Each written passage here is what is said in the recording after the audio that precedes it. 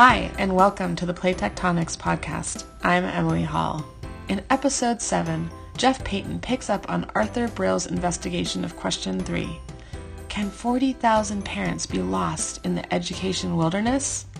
Is the Part 3 question which appeared in the New York State Regents examination for English language arts fair and appropriate? Of course, we know this will spark controversy, if not anger, among the petition signers. However, we think it's worth the risk. If we want to change the system, we must be willing to transform our thinking about education. We ask those open-minded enough to extend discussion on the issue as a family exercise. Because, as we all know, exercise is good. Now, here's Jeff. I intend this podcast as a direct challenge to the nearly 40,000 New York parents who signed the petition which protested the unfairness of question 3. The question seemed to explode like the Dead Sea Scrolls. They were discovered in 1947. Biblical writings found amidst the dust inside unearthed pottery. With laser precision, parents have zeroed in like historians clamoring to cut apart the test question, the primary source, which in this case was a short story published in the distant antiquity of 1922. Miss Brill was the story by Catherine Mansfield. I propose we use the laser to light our way through to an inconvenient truth, rather than use it as academic weaponry. The overwhelming response to question 3 is an opportunity for us to explore the subject of learning culture transformation that few, if any, leaders in education have dared to broach. We know this to be self-evident. Testing, which is the cornerstone of modern education, tethers the teacher, forces a kid's mind into a straitjacket, and makes learning an adult-dominated game show or spelling bee. In stark contrast, authentic learning experiences propelled by a playful adult or some peers can daily empower and inspire a kid's mind. The question is, do we honor young minds inside the four walls of the classroom, or do we dishonor them? So here's a case in point. Did you ever learn about Alfred Wegener? He was the weatherman who framed the theory that the continents move on plates. Wegener was laughed at by geologists. Not to take away anything from Wegener's achievement, but don't you think 5th graders could also see that the continents are positioned like puzzle pieces on the world map? That 5th graders would be curious enough to ask how the pieces got that way? If kids can use their imagination in looking at the continental shapes on the globe, then could they not use the same imagination to collect clues in a passage that they are asked to read? In not being able to navigate the labyrinth of the ermine toque in question 3, it's fair to consider that kids weren't taught or empowered to read and dig for evidence. All they are generally asked to use is their rote memory. When we adults effectively program kids not to think, we can ensure that they will strike out. When we deny kids the power to ask and pursue their own questions in the game of factory education, we strip them and our nation of the precious resource that is their innate capacity for intelligence and imagination. Although we adults already know this to be true, we act as if we are tragically and heartbreakingly powerless to transform it. I emphasize the phrase to transform it, and not merely to stop a single aspect of the broken culture, like testing. So here is my advisory. There is parent criticism ahead. As a play scientist and a pioneer who has driven play deep into classrooms, I must state something up front. We parents are part of the learning culture, and so parents need to recognize and own their particular parent baggage that keeps the culture from changing. So parents, please check your baggage and wear hard hats to navigate the reading or listening ahead, because it will hurt. It's time for parents who say they care about education to get up from their laptops, lift their eyes away from their phones, and look intentionally at each other in the harsh light of day. Because despite the supersized reaction against question 3, the petition itself is a dubious commentary on why the state of education is as stuck as ever. I don't mean this to be adversarial. It's a wake-up call. Question 3 revealed the ultimate enemy, the flawed thinking and wrong-headed behavior in support of the petition itself. Parents, didn't we come up through the factory? Weren't we corrupted and abused? Can't we see how damaged we already are? We say, yeah, we want out of the system, yet we buy into it. We buy tutoring to boost the test scores, hoping that the test scores open college admission doors, and ultimately our kids' lifetime earning futures. Add to that the impressive numbers of signatures signifying a belief system built on numbers that are all about our vying for position, and we have a generation of kids whose minds are being shaped, yet again, by the numbers. If we can't arrive at a new position on the game board of learning, we may be destined to hang in education limbo for many years to come. Change on so many fronts is paralytic, and it is us parents who must wake up and break through. Let's forget about the numbers for a minute and see what we can learn by examining the reasons these kids weren't able to answer the question. Could it possibly be mediocre teaching? Could it be teaching while shackled? Could it be twisted parental expectations? Is it possible, though few will admit it, that teachers and parents are complicit in perpetuating this education sideshow in America? To be sure, there are big evil players at the top of the food chain who impose testing on the bottom feeders. But at some point, the oppressed must confront themselves or stay oppressed. Can 40,000 signatures be wrong? Yes, if people so stirred up are looking for a scapegoat rather than looking at themselves. If we're honest, we know that elections can landslide in one way or another, and in the land of social media, a wave of consensus can arrive when people are conned.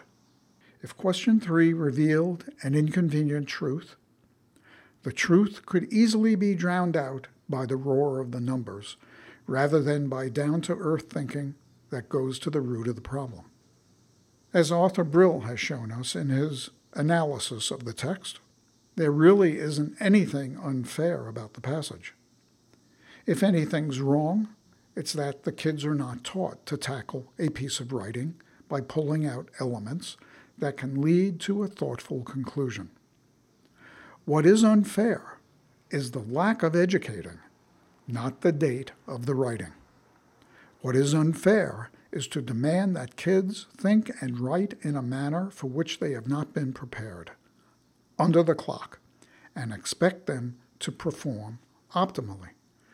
What is inherently flawed is to believe that we can somehow coach kids with right answers all through the school years instead of giving them the freedom to read actively and to exercise and articulate their thoughts.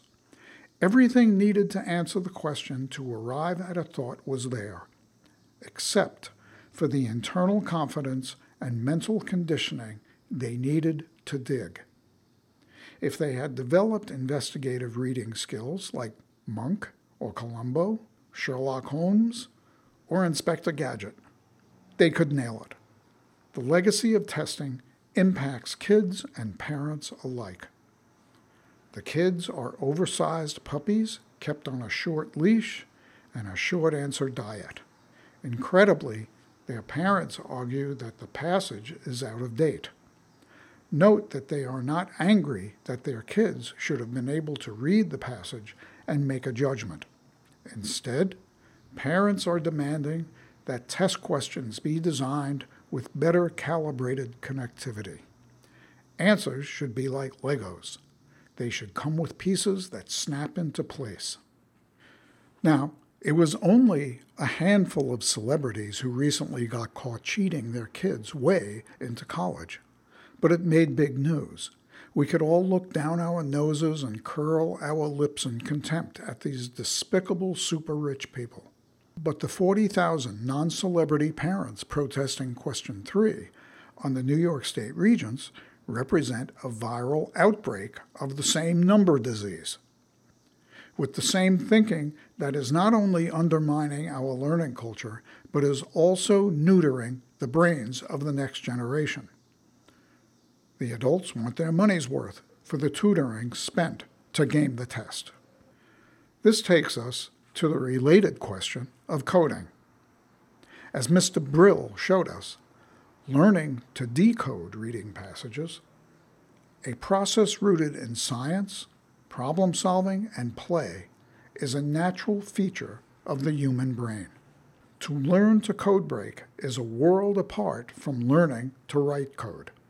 For writing code is all about programming, and programming, often by itself, is a highly intense and often physically debilitating screen-focused activity for many adults who don't know how to control the habit-forming power of technology. Yet many parents like the idea and buy into the technology. Thanks to the allure of technology, parents have come to believe that writing code is a desirable thing for their children to learn, much like the piano or anything else. These are the parents who don't think twice about handing a smartphone to their kids, believing that this will create tech literacy and advantage in the education rat race. Predictably, many schools now offer coding. Some even allow kids to substitute coding for foreign language. Interestingly, the Silicon Valley rich do not believe in coding as an advantage. They hire people to do their coding. Instead, they want their kids' minds free to navigate and create. The kids in Silicon Valley are getting books and art and the freedom to explore. There may be exceptions, but it's fairly well documented that parents who sit at the top of the technology pyramid do not immerse their kids in the habituating vapors of technology. But by all indications, coding will be taught in school, just like another foreign language. That's a problem. In the learning culture, kids don't really learn a foreign language. They pass a test and get a grade. Kids can say, "I'm taking a coding class," and learn just enough to fill a box on a transcript, and they move on. If kids come out of school needing remedial classes to pass their college classes, how much time can they afford to learn code? Whatever code they learn will be at the expense of learning English, their native language.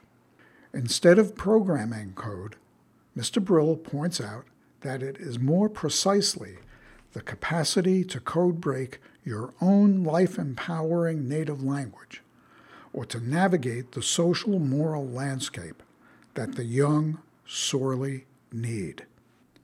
Indeed, the capacity to code break is stripped out of their young minds the day they enter factory kindergarten with its worksheets and cookie-cutter art activities. From the very start of their schooling, kids should be learning to see through the fog, to decipher the messaging all around them, and to learn to think and act for themselves inside the four walls of the conventional classroom.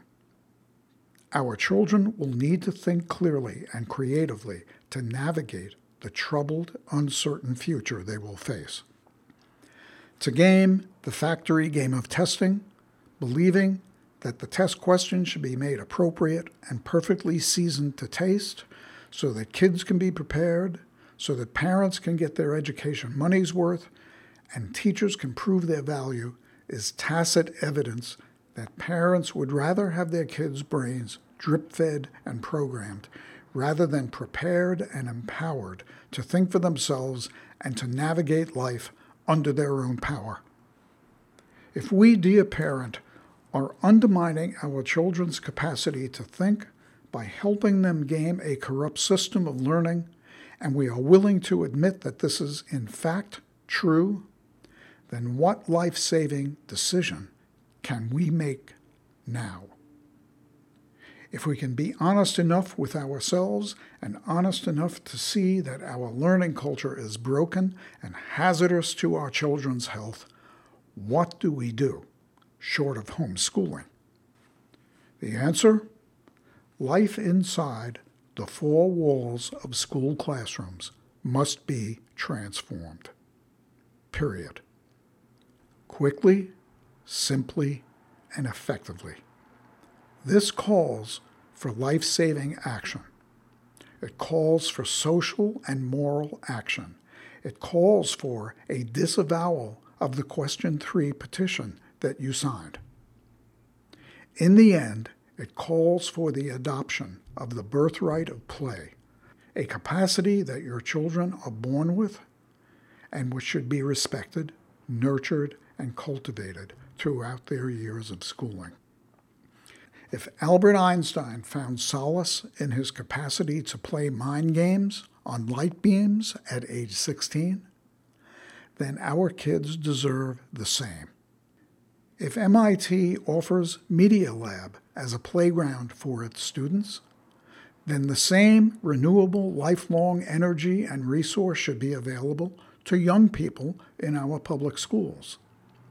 If the deepest code for living life, which is play, nourishes our children's mental health and well-being, then play must be our organizing principle and the natural foundation of our learning culture. It is time for us to allow our children to use their inner compasses. This is a life and death moment in the history of American education. We have trapped ourselves, and now we must free ourselves. For better or for worse, the future of this generation depends on our courage to embrace the life of the principle and promise of play in learning. America must be done with the mass incarceration of its young in a culture that is detrimental to children's natural capacity to learn and explore. It is with this declaration that I have put an alternative petition on the table for parents to sign at the end of this podcast. The petition recognizes and declares play as the rightful and just foundation of learning. Very young children, just getting on their feet, walk the world fully equipped with the capacity to learn their native language. They play, listen, and learn through a process of decoding the sounds of language along with the world around them. Play is an inherent power and a birthright that must be nurtured and augmented through the school years. Not only will a play-based culture enhance children's capacity to learn exponentially, but it will also transform the factory culture into a thriving and cross-pollinating learning habitat. For underlying the adoption of play as a principle and practice and pedagogy is a promise that the learning culture can and must be healed, humanized, and transformed. Only a deeper understanding and practice of play at all levels can achieve such a goal.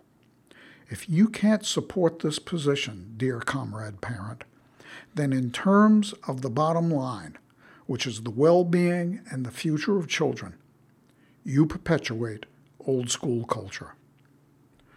Brill points to code breaking as a way to define what and how we want kids to learn.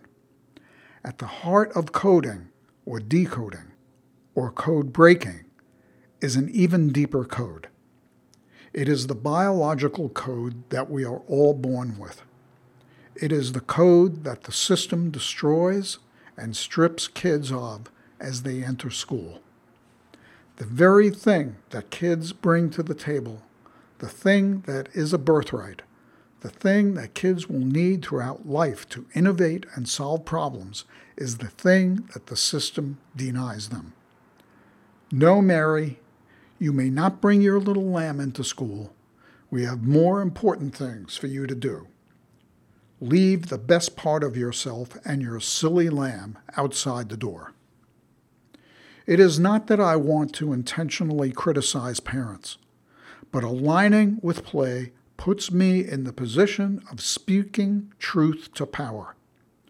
For education to work, all adults must be focused on how their contribution impacts the young directly. If this seems that I'm calling out parents, I am. But it's ultimately a call to arms, a call to adopt the principle of learning. And as you make your decision to reject or reflect, remember that each and every patriot who became a Minuteman or a first responder had to weigh the choice of revolution, the ultimate act of coming around to his or her common sense. Adopting the play ethic is a signal that you want to get a refund on your ticket to sail on the Titanic. So again, if fifth graders can see the puzzle and ask how its pieces got that way, then some adults will arrive with me at this inconvenient conclusion.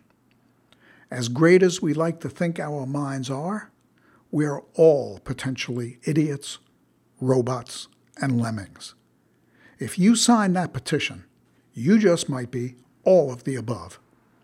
To embrace play as the foundation of human learning is for all of us to move with deliberate speed to the front of the bus as its tail end dangles in precarious balance over the cliff, which is basically where we all are on this planet. As a reflection in the kaleidoscopic picture of our lives, we now must bear witness to our decades of sleepwalking through habituated consumption in the face of species extinction, and that includes our own kids. If, as education-minded adults, we can't stand up for play as the pathway to our best human attributes, following no guru or TED talker except our children's most obvious love for play, and get together to save ourselves, then we will not wake from our ghost walk and continue to destroy ourselves in tragic, destined drift to ecological and political self-destruction. The future belongs to the young, for better or for worse. To save the human future, we must empower the young to think and create for themselves and get out of their way. Play is the ultimate internal guidance system. Quote, the nicest thing that nature ever did for us, Paul McLean once remarked to me. We must follow the mother of all teachers, or bring sadness and regret to an already scarred and traumatized planet. 300 New York teachers signed the call to adopt an American Declaration and Education Bill of Rights in 2 days, almost a decade ago. Since then, the Declaration has held on in a state of suspended animation. And like the Declaration, we, the people, have been asleep at the wheel. Let's wake up from our stupor before it's too late and set a course for our young based on our collective common sense. The Question 3 petition was the wrong place to bank our money. Instead, let's bet on freeing and empowering our learning culture, along with the minds of our children.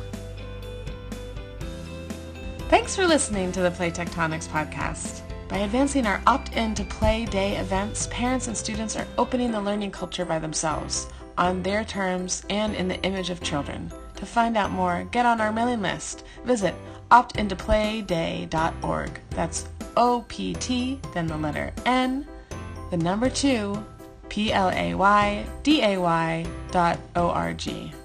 Thank you very much. See you soon. I'm Emily Hall.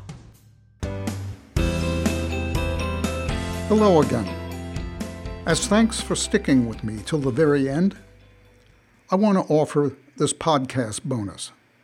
An interesting spotlight on a nursery rhyme cited in this podcast that figures large in education history and provides insight into our 21st century struggle. Mary had a little lamb. Her fleece was white as snow, and everywhere that Mary went, her lamb was sure to go. It followed her to school one day. It was against the rules. It made the children laugh and play to see a lamb at school. Now, these are regarded as the best-known 4 lines of verse in the English language.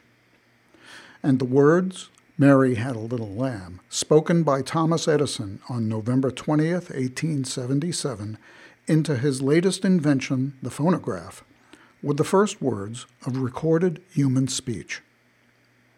Fortunately, there is no ambiguity surrounding the authorship of this tale, in which a girl is followed to school by a lamb that makes the children laugh and play. The words capture an actual incident recorded in verse in 1830 by Mrs. Sarah Josepha Hale of Boston, editor of the widely read Ladies' Magazine. Mrs. Hale, who launched a one-woman crusade to nationalize Thanksgiving Day, was also editor of Juvenile Miscellany. When she was told of a case in which a pet lamb followed its young owner into a country schoolhouse, she composed the rhyme and published it in the September-October 1830 issue of the Children's Journal. So thank you, Charles Pennati, for that piece, found in his book, Extraordinary Origins of Everyday Things. Thanks for listening.